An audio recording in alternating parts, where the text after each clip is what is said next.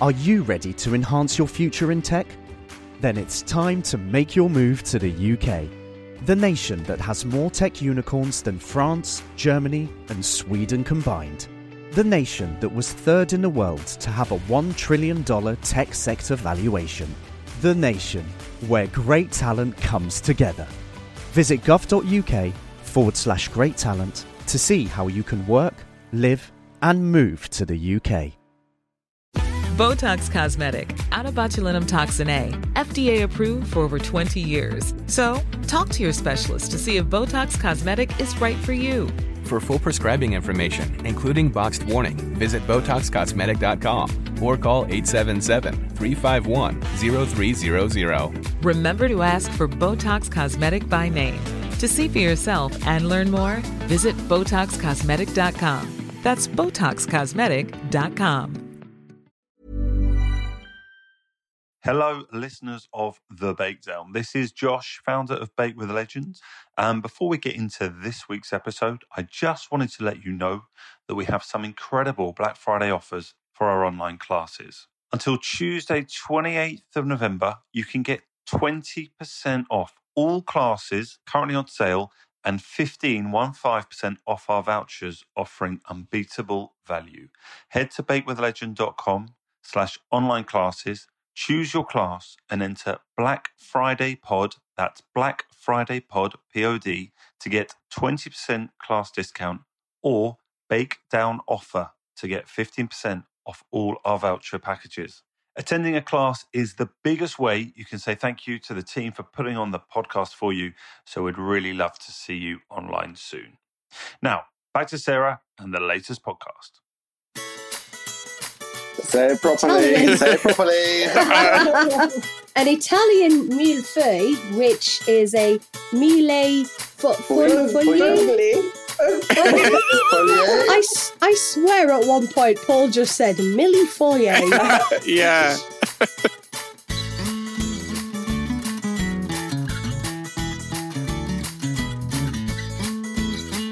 Hello, everybody. Welcome to another episode of the Bakedown podcast. We are into week 9, the semi-finals. Only one more week to go until we find out who's going to be the winner of Series 14.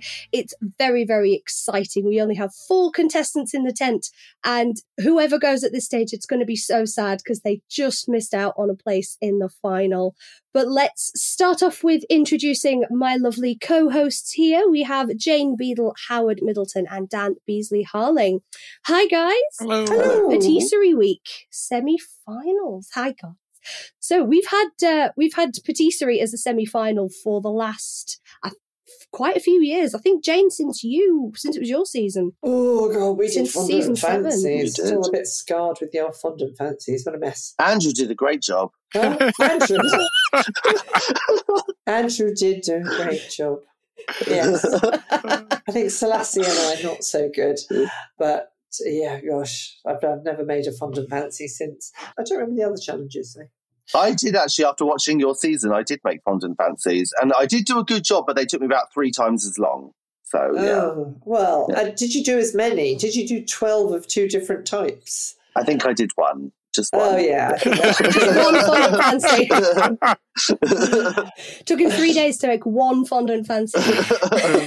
Howard, what do you think about patisserie week so late in the competition? Do you think it's like they've worked up to it, or do you think this is a skill we should see earlier on? No, I think they have worked up to it. I mean, essentially, it is a lot of the skills that we've had in previous weeks, kind of pastry skills, cake skills, and so on.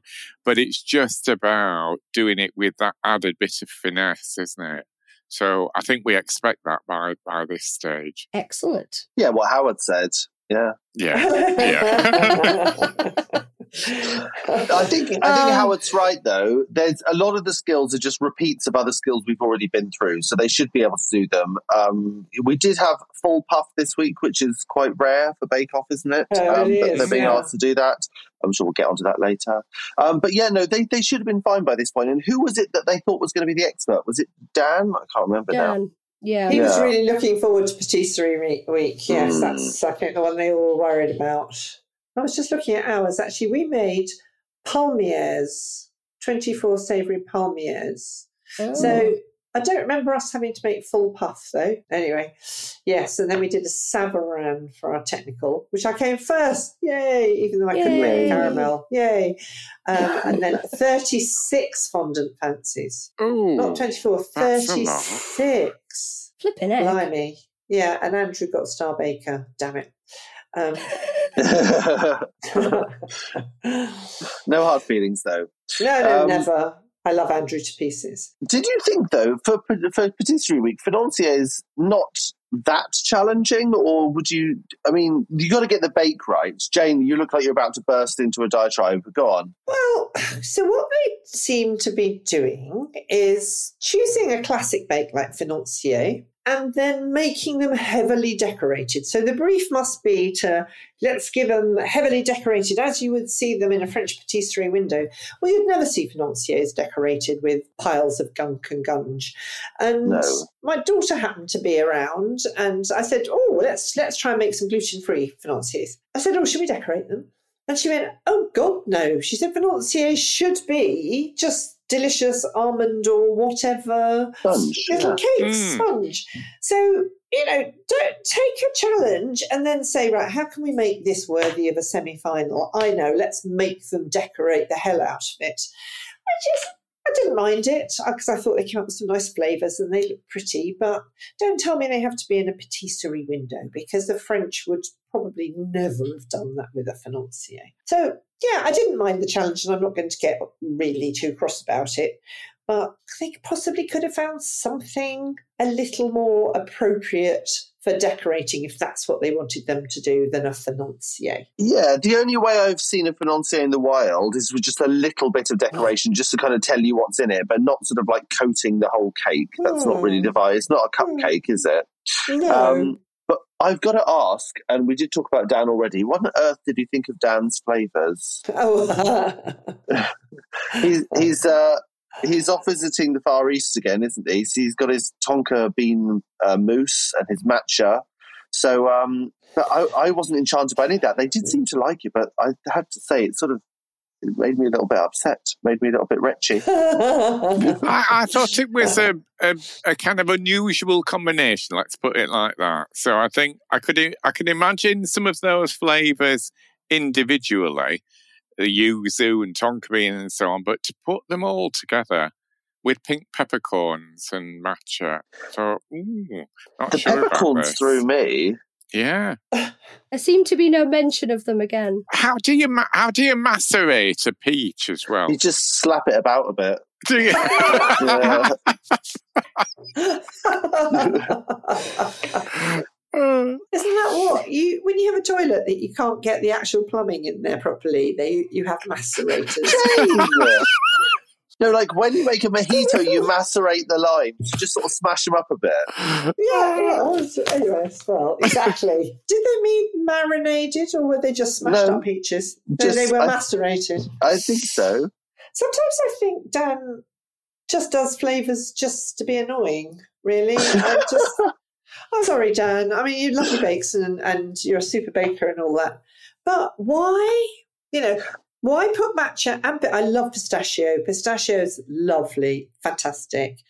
But matcha and yuzu and chocolate, which is what tonka bean is, really, isn't it? It's just all like Howard. It was just sort of let's see how many different flavours we can get in there to get a rise out of Paul Hollywood. And yeah, that one annoyed me a bit. But vanilla, orange and peaches and raspberry, that's lovely. Lovely combination. I quite like that. Yeah, to Dan's credit, every time he's tried something wacky, I think he's gotten away with it. I think every time. Yes, he has. Yeah. So he obviously does know what he's doing. And yeah, it's obviously, we need to mention he got a handshake, didn't he?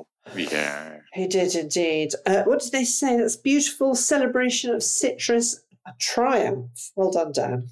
It's got the moisture too. That's what they said. I'm just looking at other pictures of financiers. And what they tend to do is if you want a bit of decoration, so these ones particularly are raspberry and pistachio. So they put some raspberries in the top before they bake them and sprinkled on some pistachio. Oh, yes. Yeah. Super pretty. They tell you what's in them, but without covering it in gels and... But anyway, I'm going to stop saying that now because people are going to get very cross and irritated listening to me going on about this. But anyway, that wasn't their fault. It was whoever set the brief. No, but I'm with you, Jane. I agree. I definitely agree. Thank you. I'm a bit grumpy. I fell over in the mud earlier. So, Oh, bless you. You need a little financier to pick I you do. up. I could do with a Pick you up. financier. I could do with a big rich financier, actually. Big one.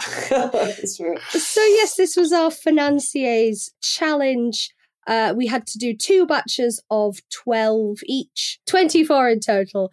And this was a 2-hour challenge. Yes, Dan had some very funky flavours. And he said he was only going to put in a tiny, tiny bit of matcha because Paul was not a matcha fan. And he said it just helped to enhance the pistachio. I just wonder if it's a case of, if you're ever cooking like a soup or a stew, you say it's a tomato soup. You don't say it's a garlic, oil, onion, salt, pepper. You don't list every single ingredient that's gone into it. So if he was going to market these, they might be pistachio and yuzu.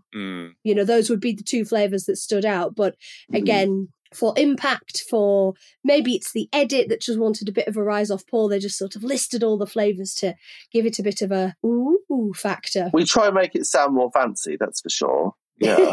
Exactly.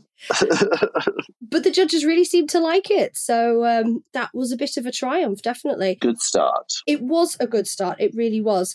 What did we think of Tasha's? Because she had that pistachio in it as well. She had a raspberry and pistachio one. Raspberry pistachio, lovely. I loved the sound of hers. Actually, I want to make a hazelnut and coffee financier, which sounded delicious. I love the idea of her flavours. I think hers were my favourite. I don't know, were they my favourite or were Josh's my favourite? I don't know, but I love the sound of those. Tasha also did a really nice chocolate and hazelnut one with a mocha ganache and caramelised hazelnuts as well.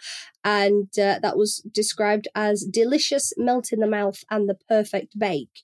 So she did very, very well in that challenge, apart from a slightly overbaked sponge on the raspberry ones. And she had seemed to have a bit of trouble with her buttercream, didn't she?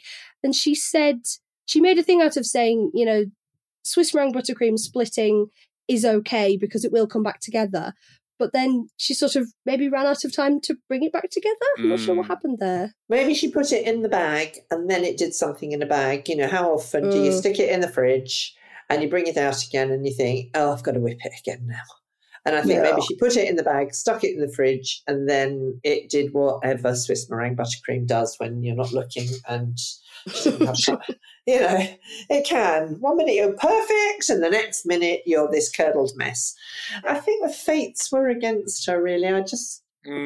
But there's a good reason anybody who's listening who might want to be on Bake Off at any time. Don't do a buttercream if you don't have to. Whisk together some mascarpone and double cream and flavour that up. Choose an easy option and then say you're flavouring it with yuzu gel and scent of a camel or something. I don't know.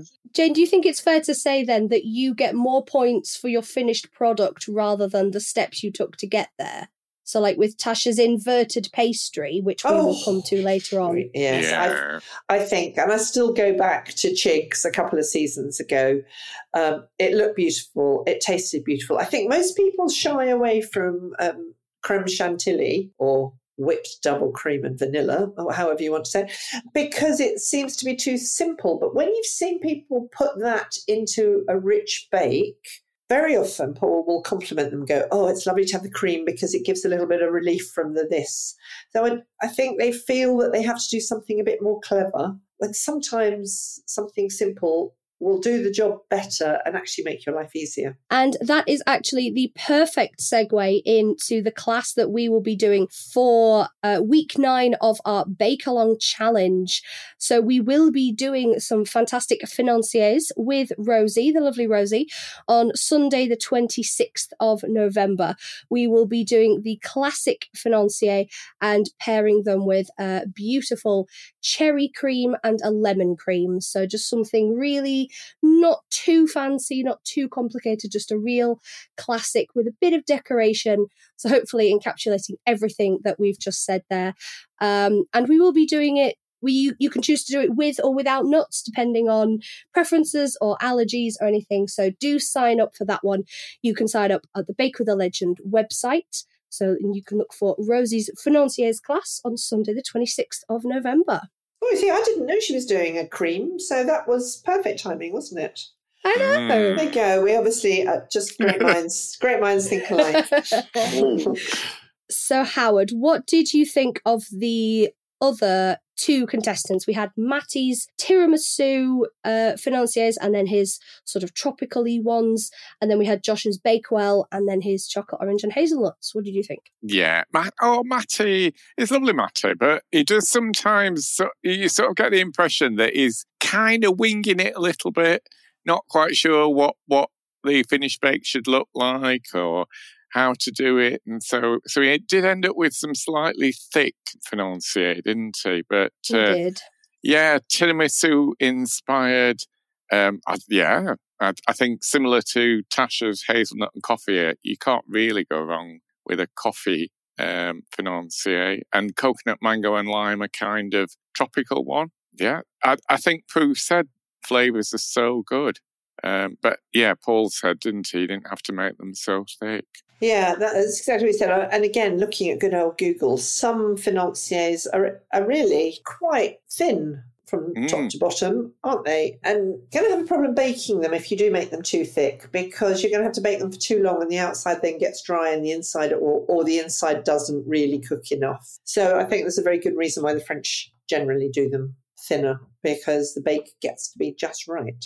So some recipes have more ingredients for a batch of 12, and inevitably it points you then in the direction of a deep one, and then they don't cook in the time. So trust Rosie's recipe, basically, rather than some of the more unreliable recipes online. Yes, I'm sure Rosie's recipe will be absolutely fantastic.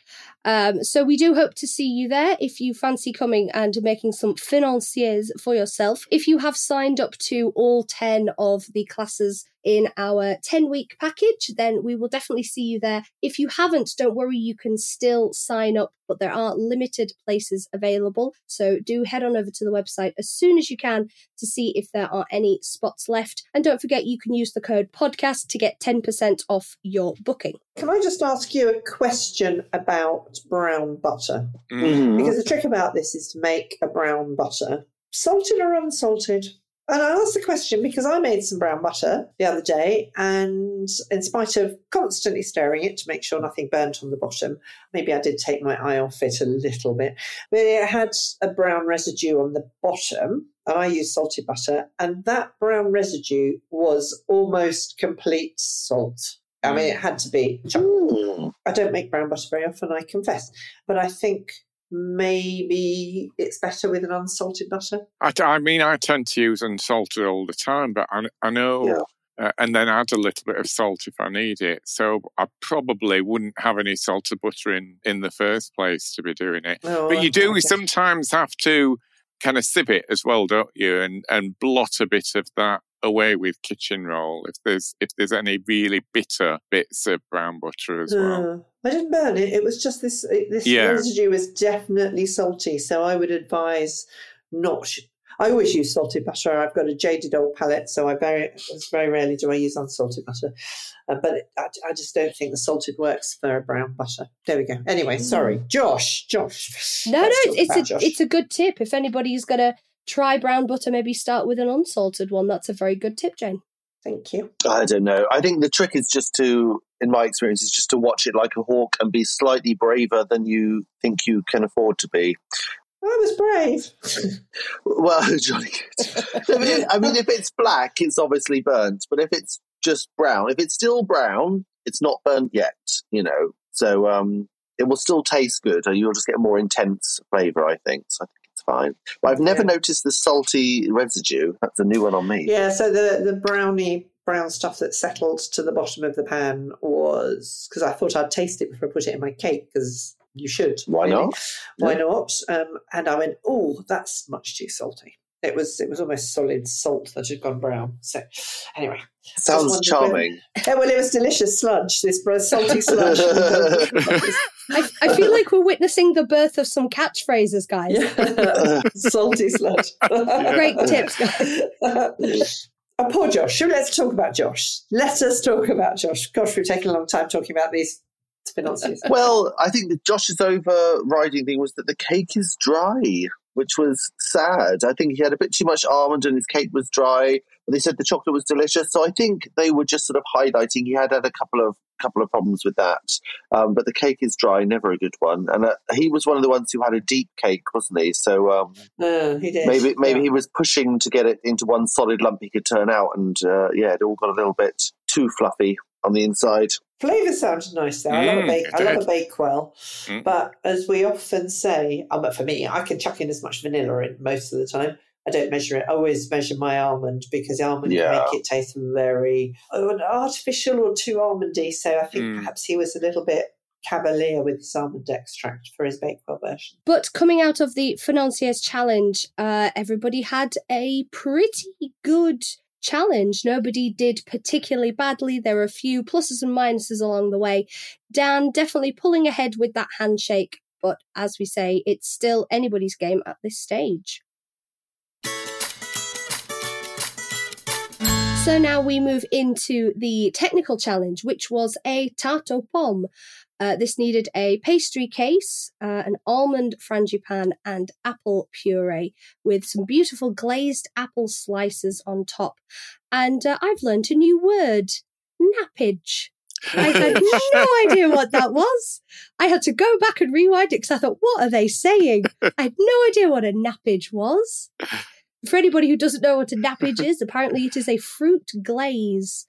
And it's a French word meaning coating or topping, derived from the word napper, meaning to cover with sauce. So that would be nappage. Yeah, well, exactly. Exactly. Yeah. Nappage. Not nappage. Oh, you dirty nappage. I don't know. I think I like my pronunciation better. I think that's how they said it. So I don't know. Nappage. Yeah. Nappage. So there we go. We've all learnt something. So what did we think of this challenge? Oh, I thought it was lovely. Yeah, I liked the challenge. I thought it was beautiful. Really loved it. Absolutely loved it. I thought it was so beautiful.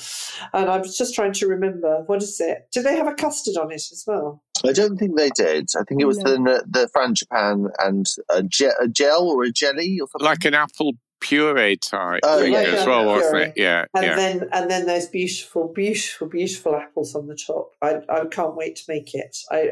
It looked so gorgeous. It was one of my favourite technical challenges, I think. Well, Jane, you're right. It looked gorgeous if it was done right. Oh, yes, I think the group was split slightly, wasn't it? I think two people did the concentric circles beautifully, and another two people perhaps missed the boat a little bit.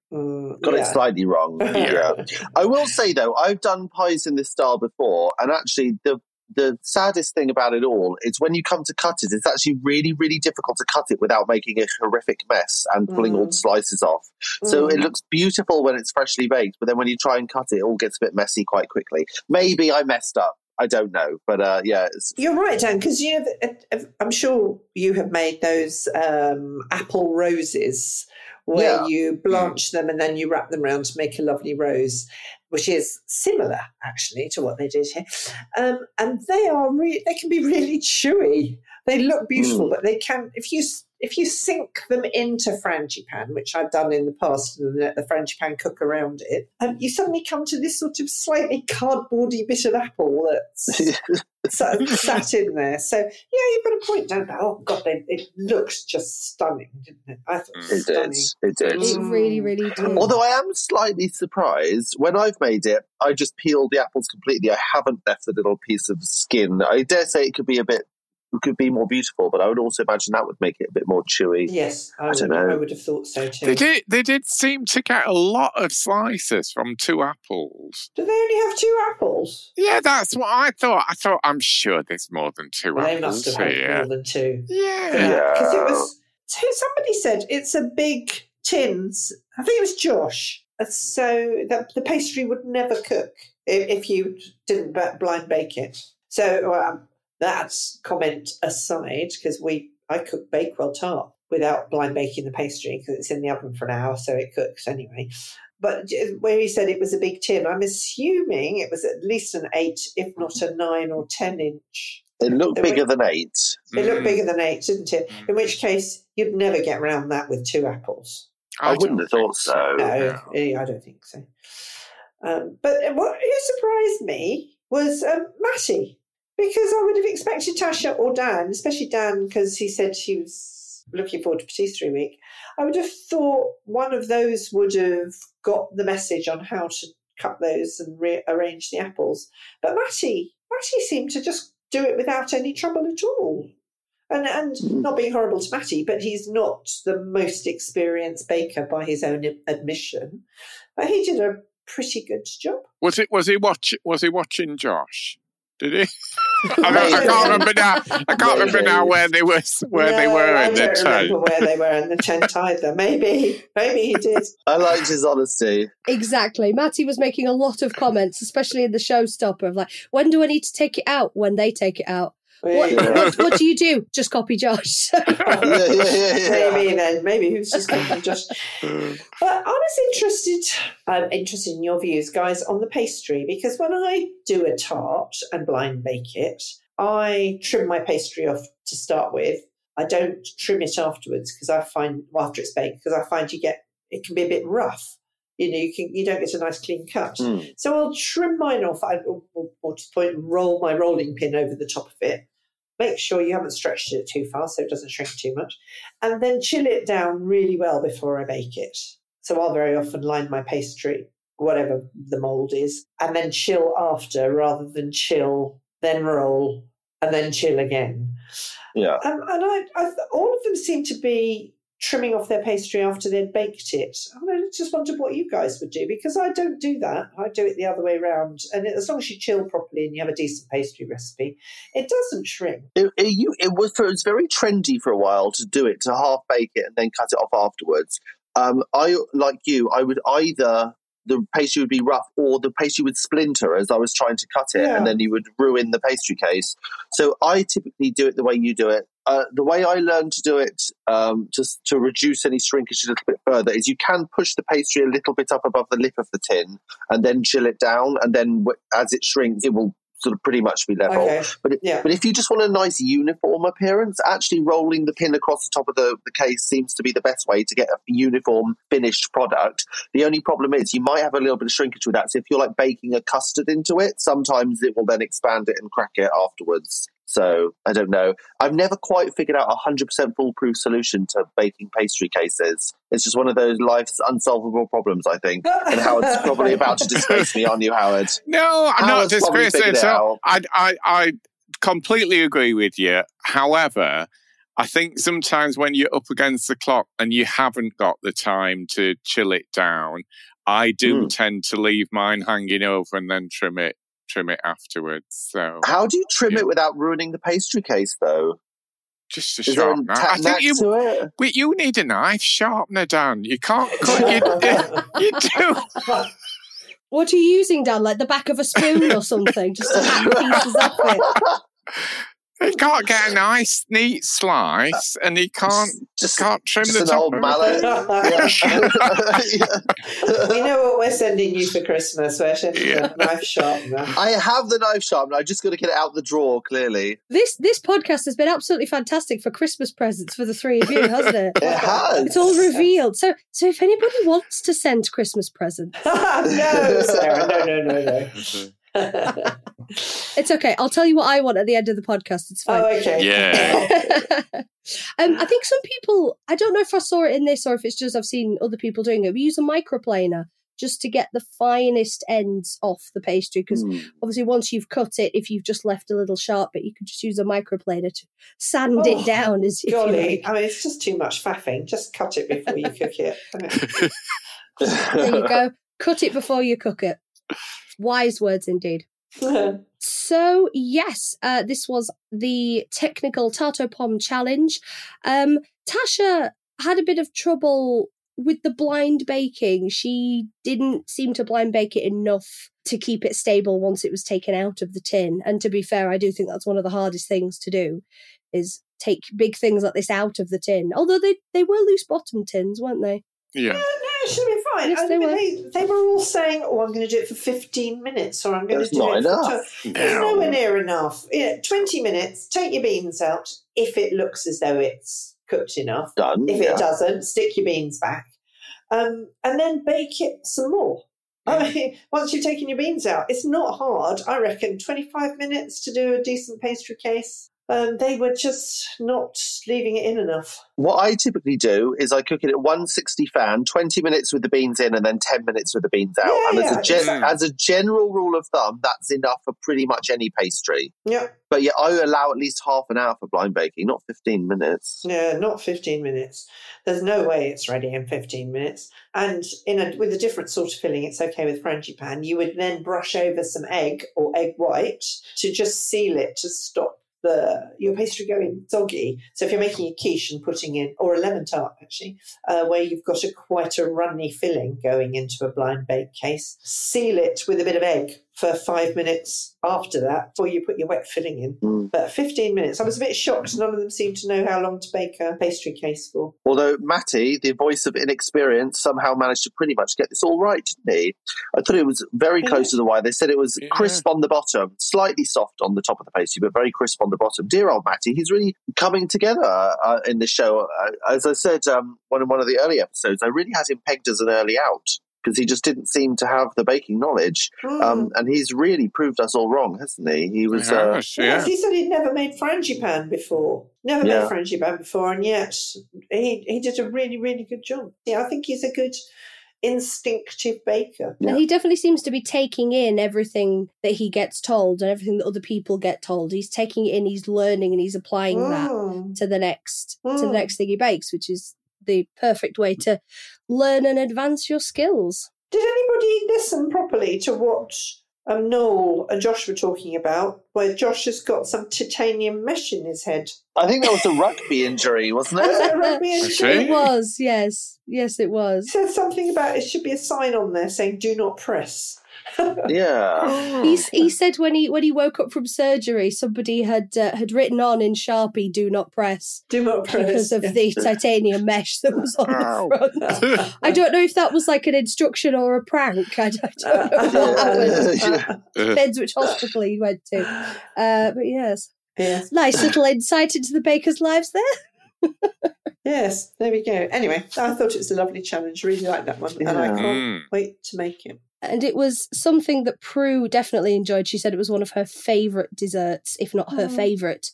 And yes, an absolutely delicious challenge, which makes me want to go and bake one right now. But first, we have to do the ranking.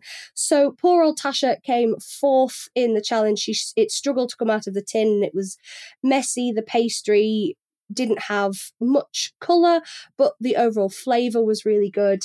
And they did say at the beginning they really wanted to focus on the pastry, the technical element of this challenge. Dan was third, a bit split and clumsy, I think were the words they used, but good pastry, well baked. And it said the frangipane could be stronger.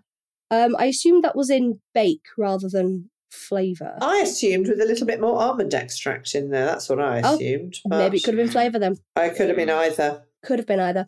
Matty was then second, as you say, Dan, really quite close to the edge, but really came out very well. He made a very neat tart with a good apple decoration. Pastry needed a touch more baking, but had a good crispy bottom, which is something we can all aspire to.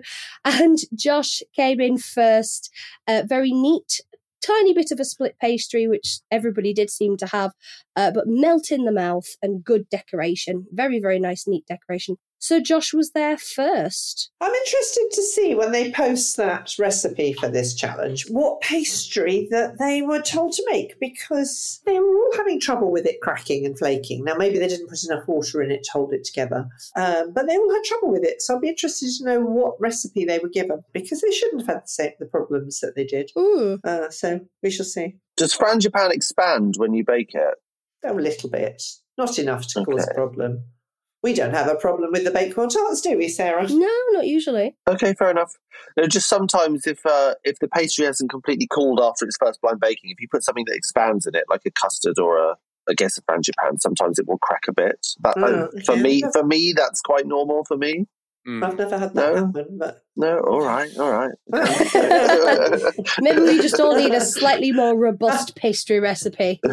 Maybe. But still anybody's game at this point. Nobody has had an appalling challenge at all. There's been ups and downs, as we said in the first challenge. Dan did really well in the signature, started to pale a bit in the technical. Josh kind of went the other way around, and Tasha and Matty... It really is anybody's game at this point. Thank you so much, everybody who has been writing in with questions and comments. You guys have been absolutely fantastic. Unfortunately, we are not going to have time to answer every question, but do keep them coming in, as, you know, we will always be doing more podcasts as the years go on. So please do keep letting us know what you think of the podcast and the challenges week to week. Now, we have a question here from Sarah in North Carolina, who says, "Hi, Bakedown crew. I'm an avid home baker and a huge fan of Bake Off and of you all since the beginning." So Sarah's been watching right from the very beginning.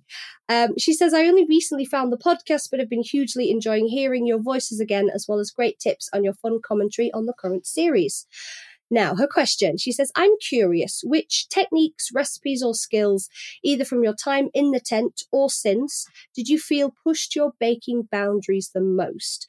Sarah says that she's always looking for ways to grow as a baker, and making puff pastry is her goal before the end of the year. So hopefully, Sarah, you'll have picked up a few tips from this episode. But guys, what's pushed your baking boundaries the most? I struggled with tempering, I think. And I even now, I sort of avoid it at all costs. But I will occasionally do it when it needs to be done. But yeah, I think tempering chocolate is a tricky one. Yeah, it is. And actually, you need good chocolate to do it with. I was trying to do it with some really cheap supermarket chocolate the other day. And yeah, it's not worth, even if you've got to do it with decent chocolate. Well, I really don't know. I feel as though I have improved and grown as a baker in so many ways since the show. And I'm sure we all have, actually, just given the confidence to write your own recipes, which I would never have dreamt of doing before I was on the show. And now I do it all the time. So nothing in particular for me, just a general improvement. I should have kept my mouth shut, shouldn't I? Because Dan's going to say now that nothing phases him, and I'm going to look like the one that struggles.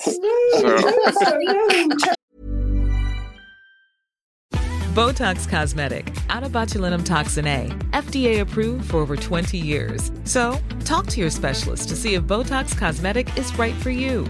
For full prescribing information, including boxed warning, visit BotoxCosmetic.com or call 877-351-0300. Remember to ask for Botox Cosmetic by name. To see for yourself and learn more, visit BotoxCosmetic.com. That's BotoxCosmetic.com. Chocolate is difficult, Howard. I would totally agree with you. That's not Howard, it's easy. Yeah, exactly. No, all valid comments, guys. All valid comments. Dad, what do you think? No, I would basically just agree with Jane. I don't think there's any sort of one particular skill that I've got much better at. I'm just dropping Howard right in it. Yeah, thank you. But I couldn't temper chocolate when I was on the show. I didn't try, but I couldn't do it. I didn't know how, and now I do it without thinking about it. Yeah. Sorry, Howard. No, I can do it. But we had to do it in week one. That's tough. And I thought that panicked me a little bit. And I suppose there's still a little bit of that reminds me of what it felt like to do it in week one. That's true. But yes, now I think I'm fine.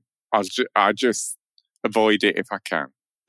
Okay, cool. Yeah. So excuse Howard while he goes off to temper some chocolate just to prove he can do it. No, I just think sort of the improvements as you go on with anything that you're already fairly good at, the improvements become smaller, but I've still made lots of improvements and discovering new tips and tricks all the time. So, yeah, I mean, I am improving, but not sort of, there's no big gaping holes in my knowledge before Bake Off, because I think most of us, before we go on the show, if we're aware that there are gaps in our knowledge, we do try and sort of fill them up a bit, don't we? I'm sure there were gaping holes in mine before I went on the show, I'm sure. I think we all also become more experienced at doing things within a time constraint as well, don't we? Because as a home baker, you sort of have as much time as you want, but then doing it on the show and teaching classes, we have to fit it in a shorter space of time. So that's a challenge as well. Yeah, that's true. Well, that's lovely. Thank you, Sarah, for your questions. Also, Sarah says she will be well chuffed to hear your responses. So there you go, Sarah. You can now be well chuffed. And you can be properly British in your use of the expression all the way from North Carolina. So thank you very much for that, Sarah. And we have time for one more question. We have a question here from Jerry, who is writing in from Alaska.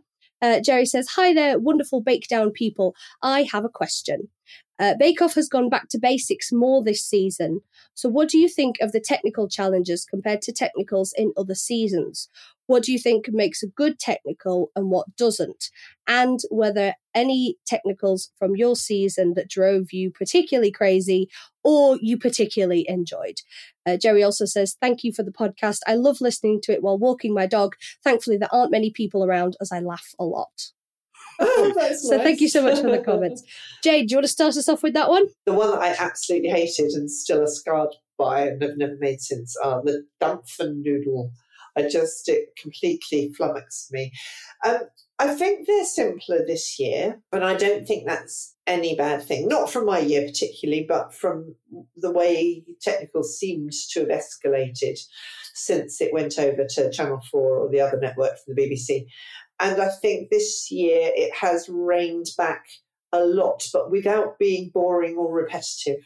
I think they have struck a really good balance. And I think the technicals have been what they should be, in that they challenge the bakers for their baking knowledge without them having to have gone to a patisserie school or travelled halfway around the world and seen other bakes. So I think they've chosen them really, really well.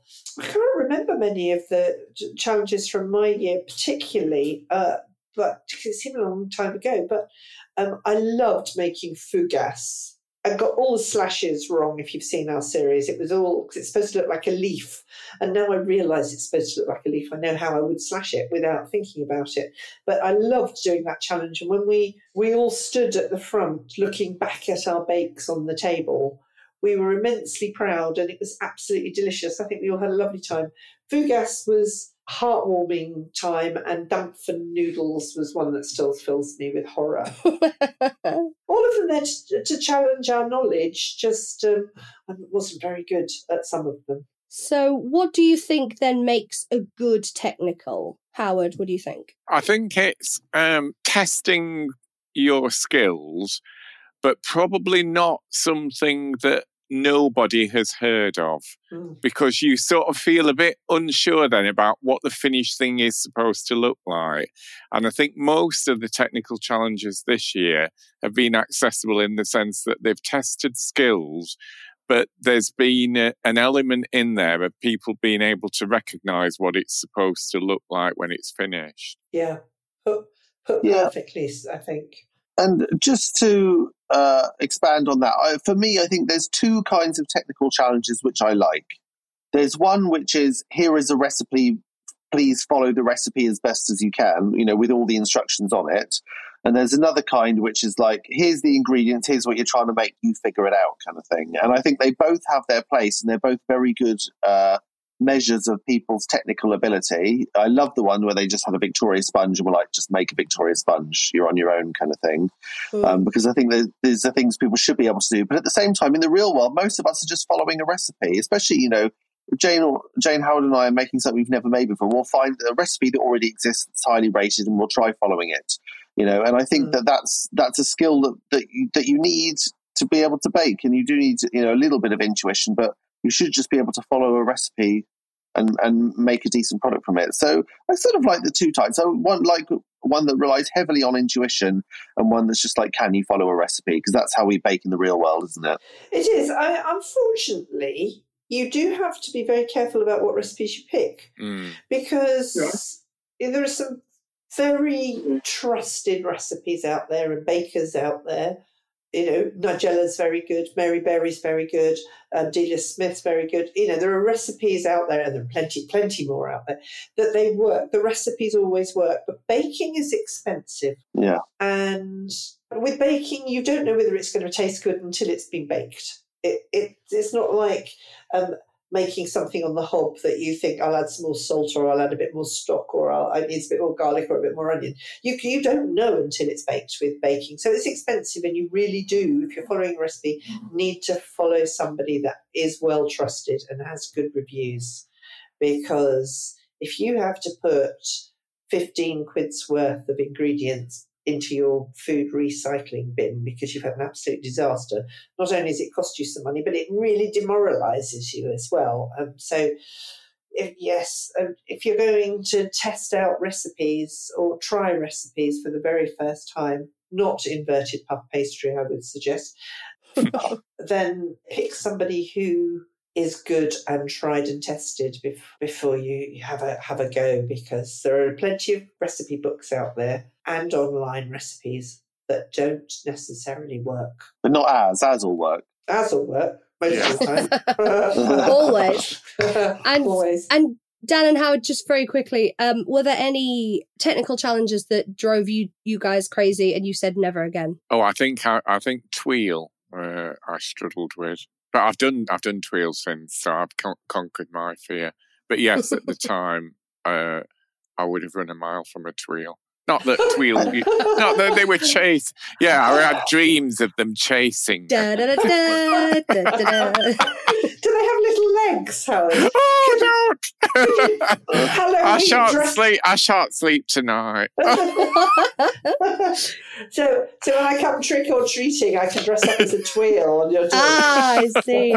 Terrifying stuff. No, I think the only one from our season which I really didn't like was the Monet cake. It was sort of a single layer genoise sponge cut into 3 with a French buttercream, and then you had to make a mirror glaze and a pistachio marzipan. It was just a horrific amount of work for a cake that was just fine.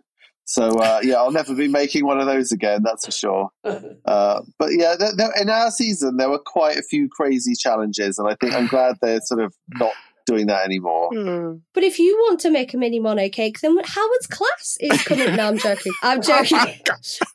We have done it, yes. We have done it, yeah. I hope it was worth all the effort, Howard. It was a lot of work. I think I cut down on some of the steps, I think. Oh, did you? Oh, yeah. Okay, yeah. Actually, boiling the spinach and then straining it, gosh, I ended up with scald marks on my hands afterwards. Terrible. Oh, no. Yeah. Oh, gosh. Just the way Monet liked it. Yeah. Well, I think we got a tad off topic there, but Jerry, thank you so much for your question. Sarah as well. Thank you guys. Really great to hear all your questions. Do please keep writing in with questions and comments. We are very much looking forward to hearing them and talking about them on the podcast. You can email us at thebakdown@bakewithalegend.com, or you can contact us via social media. We are at Bake with a Legend on all platforms. And our lovely showstopper challenge this week was Italian. Say it properly. An Italian millefeuille, which is a mille foglie. I swear at one point Paul just said millifoyer, and I was like, I'm pretty sure that's not quite right. But however you want to pronounce it, and I am absolutely not going to criticise anybody's pronunciation. Have you heard mine just in this challenge? Yes, so this is an Italian puff pastry layered dessert, very close to a millefeuille or a millefeuille, as Tan likes to call it. Millefeuille, yeah. I just think that's brilliant. And it needed at least 4 layers. That seemed to be the entire brief that we were told. I assume there's slightly more detail they went into with the bakers. And we had some really nice flavours. So, Howard, what did you think of this challenge and the overall flavours that people were using? I thought it was a lovely challenge. I must admit, I must have been living under a rock. I've never heard of it before. So it was new to me. And when I looked it up, I thought that, again, it's quite a simple thing, similar to a millefeuille. But they were obviously given the task of turning it into something a bit more showstoppery, I think, really. Italians seem to use them as wedding cakes. If you're doing it as a wedding cake, like James just showed, that is not very simple. So just ignore everything that I've said. They can be simple. Thank you, Howard, for your input. Yeah. Sometimes they're not. Sorry. But it was nice to see them doing full puff pastry as well. I thought it was a nice challenge to do that. Yeah. Yes, full puff pastry. And we're going to have to talk about this. Tasha's inverted puff pastry, which I believe we've seen, if not last year, the year before. I'm sure somebody did this because I spent a good kind of few minutes working out. Did it in my year as well. Oh, did somebody do it in your year as well? Yeah, Glenn did it in my year. Maybe that's why it's familiar, because we went back and did that this year. Maybe and he went out that week, which is not a good sign. Yeah. Tasha, did you not watch any previous series? Tasha, no! So, why do it? Why do it? It looks so much harder. For those people who don't know what it is, can somebody give an explanation of it? What do you do, and why is it, air quotes, better than regular puff pastry? I don't think it is it? And I mean, I think Tasha, by her own admission, just said that she was making life difficult for herself. And it's like, well, why? Why then? Don't do it. It's like we were talking about earlier, isn't it? Sometimes it's about most of the time it's about the flavours and the finish rather than the technique that you've used in order to get there. So don't show us a complicated technique if you can do it in an easier way. And also, someone said, I think it was Prue said, oh yeah, inverse puff pastry is supposed to be even flakier than regular puff pastry. And I'm like, is it though? Is it really? This is what I wanted to know. Like, how? How does that work? Is it? I don't see that would be true. Like, it just seems like a ridiculous gamble that's never going to be worth the payoff. But luckily, she did get something that had some lamination in it, but I don't think it was worth it. I would never have done that. The whole idea is you're trying to keep your butter chilled so it stays in thin layers. So technically what you want is a thin layer of pastry and a very thin layer of butter, and a thin layer of pastry and a very thin layer of butter. And what happens is when it cooks, the moisture in that butter expands, which gives you the layers.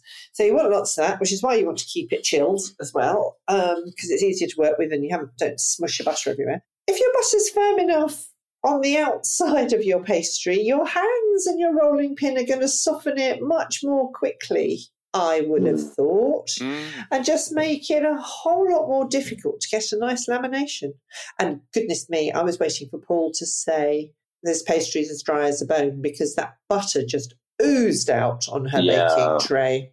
But they didn't. Perhaps they were just being nice, or perhaps that came out in the edit. I don't know. But also, I find, I have a problem. My fridge is quite cold, and if I try and do anything with butter layers in, if I'm not careful about chilling it down too much, my butter layer will shatter, and I'll end up with splinters of butter rather than a nice even layer. Yeah. And I think if you're doing it inverse pastry, that feels like it's even more likely to happen, because the butter will be touching the fridge shelf or whatever you sat it on. I just think you're just asking for trouble. I don't see how that's going to work at all. No. I mean, I'm sure there's a method to do it, but it just seems like absolute folly. I would have been desperately upset that I couldn't have just done a rough puff in this challenge. I think I do a rough puff when I make milfoil, and I think it's perfectly fine. I think it's perfectly fine too. But it's obviously way more fun. Because you keep it squished down so it doesn't puff up too much. So exactly, yeah. Yeah, doesn't make any difference. Anyway, that's. Are we making your life difficult, Sarah, by just sort of disagreeing? Yeah, we wouldn't have done it like that in any case. And even if they'd have set this challenge for us, we'd have just done it our own way. So I didn't set the challenge. I don't mind. I know, but perhaps you just needed some inverse puff pastry experts on this week. Yeah, Well, it's, as you say, Howard, it's something we've seen before. It's something that's been a struggle before, and I just wondered what it was about it that made it so elusive and alluring to be used as a showstopper when it doesn't seem to have particularly good results. I don't know, but I have just looked it up, and it just was Glyn. I can't find anybody else that's made it on the show. I'm sure somebody would tell me I'm wrong, but what year was that, Howard? 2013, yeah. So 10 years ago. Yeah. So Tasha might not have seen that. No, she might that's not true. have seen it. We're familiar with it because we saw that series earlier on this year, and maybe Tasha hasn't. Come in, bless her. She's a sweet young thing. Perhaps somebody thought it was a really good idea because somebody will have said somewhere, "Oh, it's brilliant! It's so much easier to do." You can always find somebody to agree with whatever you want them to agree with, can't you? On Google. And maybe she's too young to remember Glenn. Well, she's 20. Yeah, she's 27, isn't she? So she would have only been 17 at the time. She would have been busy going out and doing all sorts of fun things at 17 rather than watching us oldies on Bake Off, perhaps. I was just about to say, I didn't. I remember. Then I was like, that just makes me sound sad. And I spent my nights in watching Bake Off at 19. So I'm the same, Sarah. Do you know what? I was such a square kid. I didn't even go out drinking until I was 18. I was like, I'm not 18 yet. It's not allowed. Oh, bless you. Yeah, I was a very boring child. Yay! Oh, fun. Well, let's get back to the Showstopper Challenge. We'll leave the puff pastry for now. Possibly not the best thing to do. Although she did get some layers in the end. She had a mango mojito flavour with a lime mint mousse, a mango curd, and a white chocolate cup with a mango rose. All of which seemed to cause her a bit of stress all the way through. The chocolate cup at the end looked quite stressful, and Dan had to come and help her, and then dropping the rose in, and the curd was a bit grainy. Like, gosh, if I was Tash, I think I would have needed a massive drink after that challenge. And it was her birthday, bless her. And it was her birthday. And it was her birthday the day before. I mean, how sad. Happy birthday, Tasha. How sad it wasn't going. 4 months ago. It wasn't going well. 4 months ago, you're right. Yeah, I did feel sorry for her. I did wonder, because when they said it's been her birthday the day before, and then at one point you saw a shot of her drawer pulled out, and it had lots of small balloons in it. And I thought, oh, that's nice. Perhaps sort of the people from Love Productions filled her drawer with balloons for her birthday. And then, no, she was using it to make chocolate cups. Oh, I see. Yeah. Oh, gosh. Maybe that's what inspired her. Oh, fabulous. Oh, I don't know. I did think with the chocolate cup on the top, the white chocolate and the mango is a particularly pale mango. It just didn't look very impressive either, did it? Sadly. Yes, it was quite pale, wasn't it, in the end? It was a bit pale. We were talking about mangoes the other day, actually. Do not buy mangoes at the time of year when we haven't got good mangoes in the shops, because they just fly them over and they don't ripen properly and they're horribly pale and very disappointing. Oh, there's nothing worse than a disappointing mango. No, I don't think there is. Well, the salty residue comes close. The brown salty mint. Oh, but sorry, I'm going to shut up in a minute. But I think I haven't particularly, dear listeners, been mean to Paul Hollywood this year, and I'm not going to be too mean to him today. But he went up to Dan right in his face and was saying, so this recipe, is this going to get you in the final? And I'd like Dan to have turned around and went, well, no, I thought I'd do some really rubbish recipe that I knew wasn't going to get me in the final. I mean, it was a really, how do you know? What, Paul, do you expect him to say to that, really? I just thought that was a classic Paul, and he hasn't done much of that this year. No, he does like to wind people up. He knows where their buttons are and he knows how to press them. Well, he certainly he wound me up on that one. So, but I think Dan's flavours are very classic. Sort of for French patisserie, chocolate and coffee are sort of very classic cream flavours, and I think that's he'd gone a bit more traditional with the showstopper, and I kind of like that. Although yes. I will say the mirror glaze. I like a mirror glaze as much as the next man. I like the way they look, but I've never ate one that was appealing to eat. They are all very gelatinous. I don't know if I'm just getting this wrong, but have you ever made a mirror glaze that wasn't all gloopy? Yes.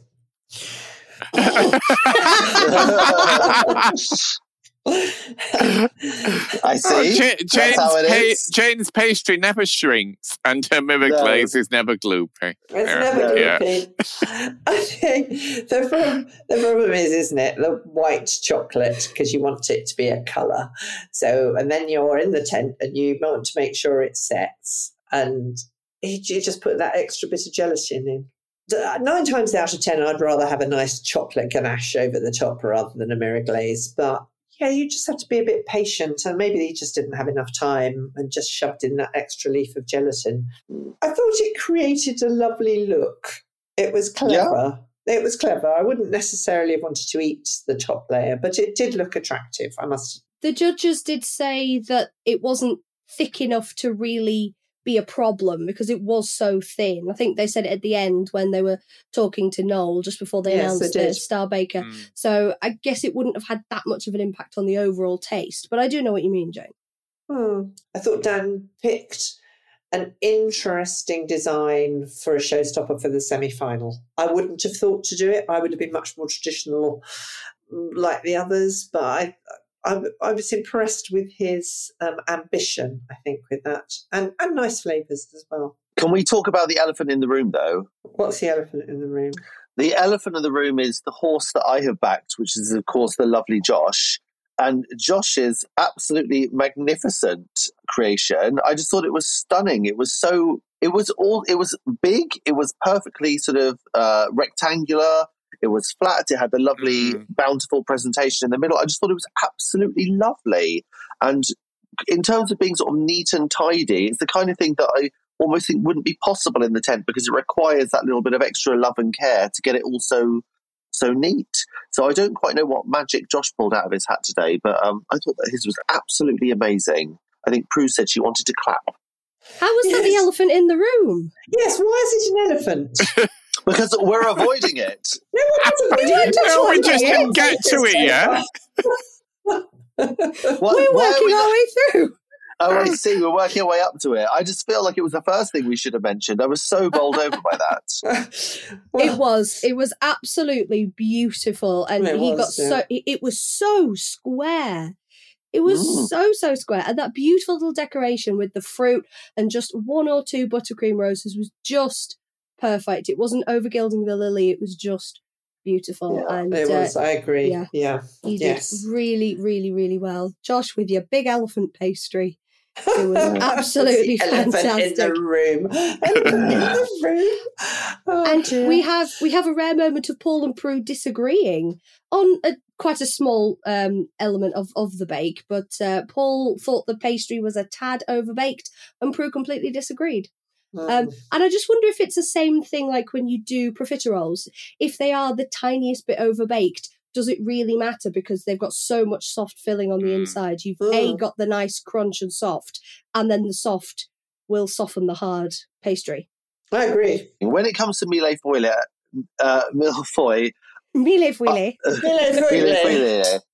I have been persuaded over the years to cook my pastry a little darker. So normally when you see pastry on a pie, it's sort of amber golden. But when you have it in a millefeuille, you want it to be quite dark. It increases the complexity of the flavour, and it also gives a starker contrast texturally between sort of the crunchy pastry and the soft filling. So I've been persuaded over the years that actually you kind of want to push your pastry and cook it as much as you can. So I would tend to agree with Prue on that one. Me too. Do you dust your pastry before you then put your other baking tray on the top to keep it flattened. Do you dust it with icing sugar so you get that slight caramelization as well from the icing sugar? Many do. I do not usually, but I know that is something that people like to do, and apparently it does give it a little bit of a sweet sort of caramelized crust. But I just don't do that out of practice, no. But I know it's a thing. Yeah. Do you like it? I do, because it's... it gives just that, as you say, that little bit of extra complexity to it. You get a sort of slightly caramelised layer. You don't have to be a bit careful you don't overdo it, because otherwise it might go a bit bitter. But it's a nice thing to do, and I think Dan did it. I'm sure I saw him dusting the top of his pastry with something, and I think that's probably what he was doing. But Josh's was fabulous. I loved all the flavours. I really, really did. I thought it sounded delicious. And it looked like he had an extra half an hour to everyone else, because the level of finish was just crazy. Well, this is something I've noticed quite a lot in Josh's showstoppers. He does, now again, I don't know the entirety of the brief. We only know what we hear on the programme. But he seems to fit the brief, and that's it. Like, he doesn't do, quite a few times we've seen people do, yes, I'm going to do 6 things because they want me to do 6 things, and then I'm going to do 3 more. Josh doesn't. He does simply, straight. I mean, he made a lemon. I'm not trying to say any of this is simple, because there's a lot of skill in what he did, but he made a lemon creme diplomat, blackcurrant jam, blackberry curd. Boom. Yep. Just straight, simple, no messing around. And he, again, like you keep saying, Jane, with Chigs, you hit the brief, you do it well, you do it in enough time, and that's what keeps impressing the judges. Yeah. And you get it finished, and you don't need to add 6 different ingredients. He keeps his flavours that complement each other, but he doesn't go and shove in half a dozen other ones just for shock value. Maybe, he's a scientist, and he's a chemist, isn't he, I think? Yes. Yeah, you have to be precise. You can't be slapdash as a chemist, because you could end up blowing up your lab, I suppose. So maybe that precision carries through into his baking, because his level of finish is fantastic, I think. It really is. I felt a bit sorry for Matty, actually, because I think he was almost there, wasn't he? He was, again, yes. It looked beautiful, apart from the fact that he'd stamped out his circles using a cake tin rather than cutting them out with a sharp knife. Yeah. And he was, you could almost see him kicking himself afterwards when it was pointed out that the pastry had been compressed, and that didn't allow the layers to kind of expand. So he's learning all the time, but did a brilliant job. I thought his looked lovely. Yeah. I absolutely agree. I thought it was beautiful, absolutely beautiful, and his decoration with the fruits were just enough. Lovely. I thought he did a spot-on job.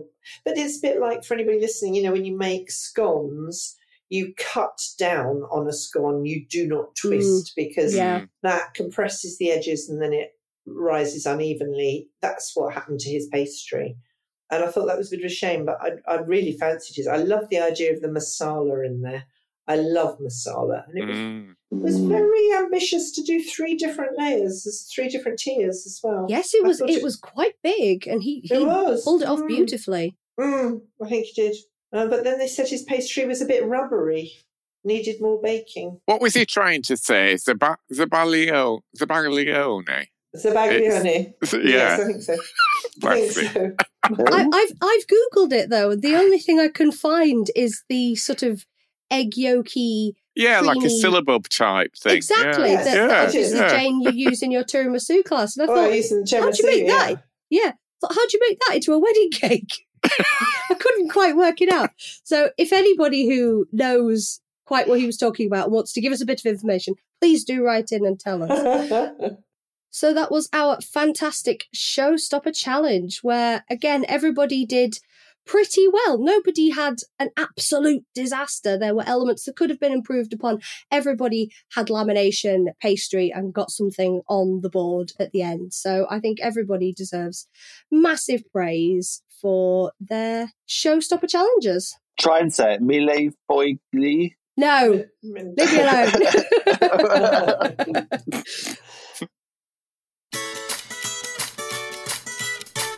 So we finish Patisserie Week with the Star Baker, the final Star Baker before the final.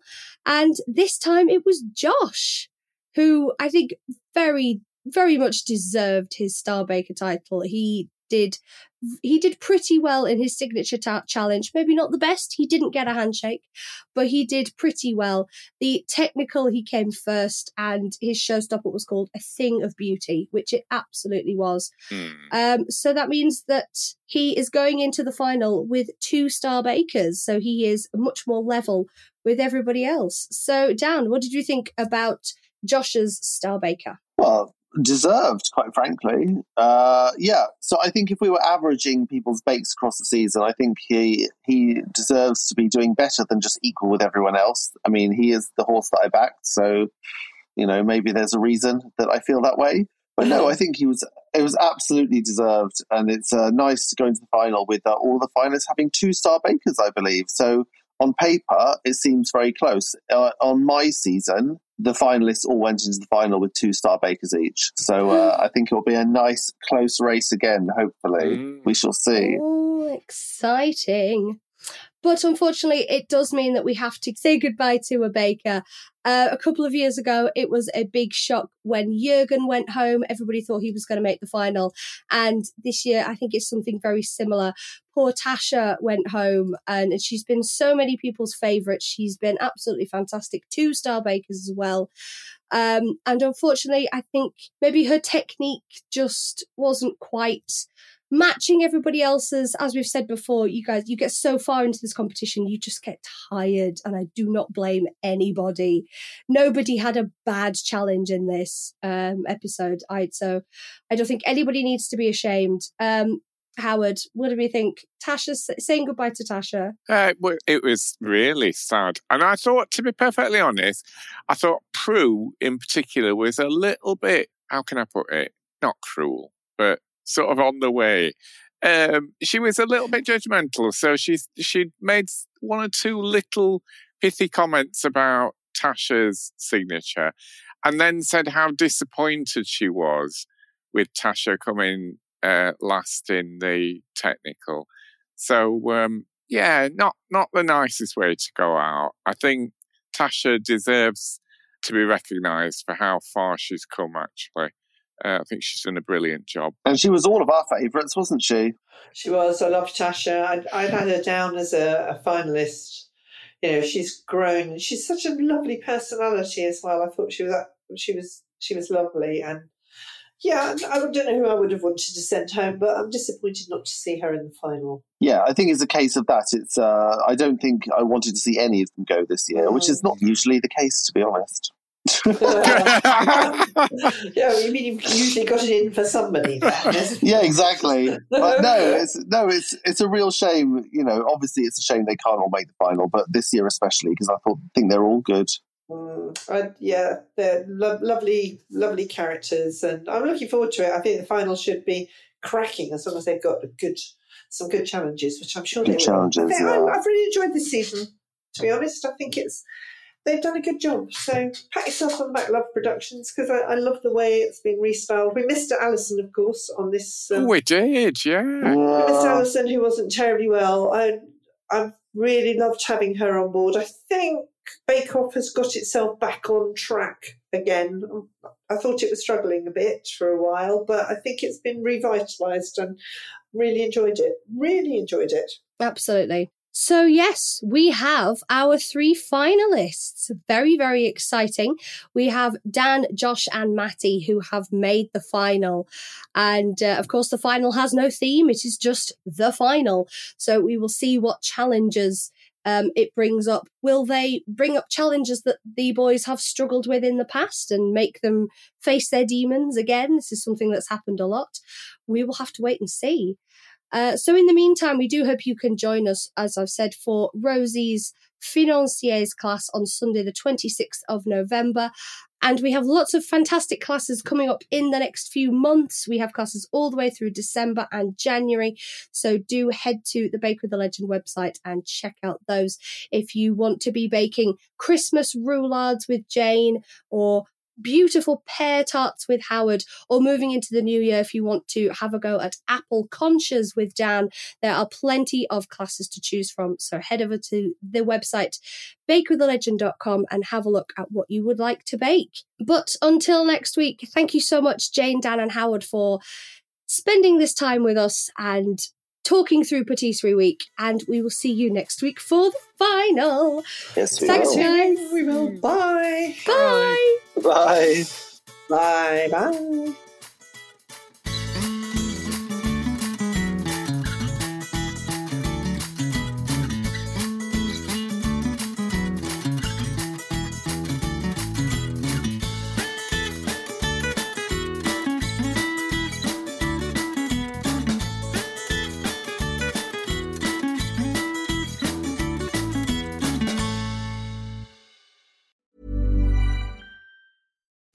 Botox Cosmetic, out of botulinum toxin A, FDA approved for over 20 years. So, talk to your specialist to see if Botox Cosmetic is right for you. For full prescribing information, including boxed warning, visit BotoxCosmetic.com or call 877-351-0300. Remember to ask for Botox Cosmetic by name. To see for yourself and learn more, visit BotoxCosmetic.com. That's BotoxCosmetic.com.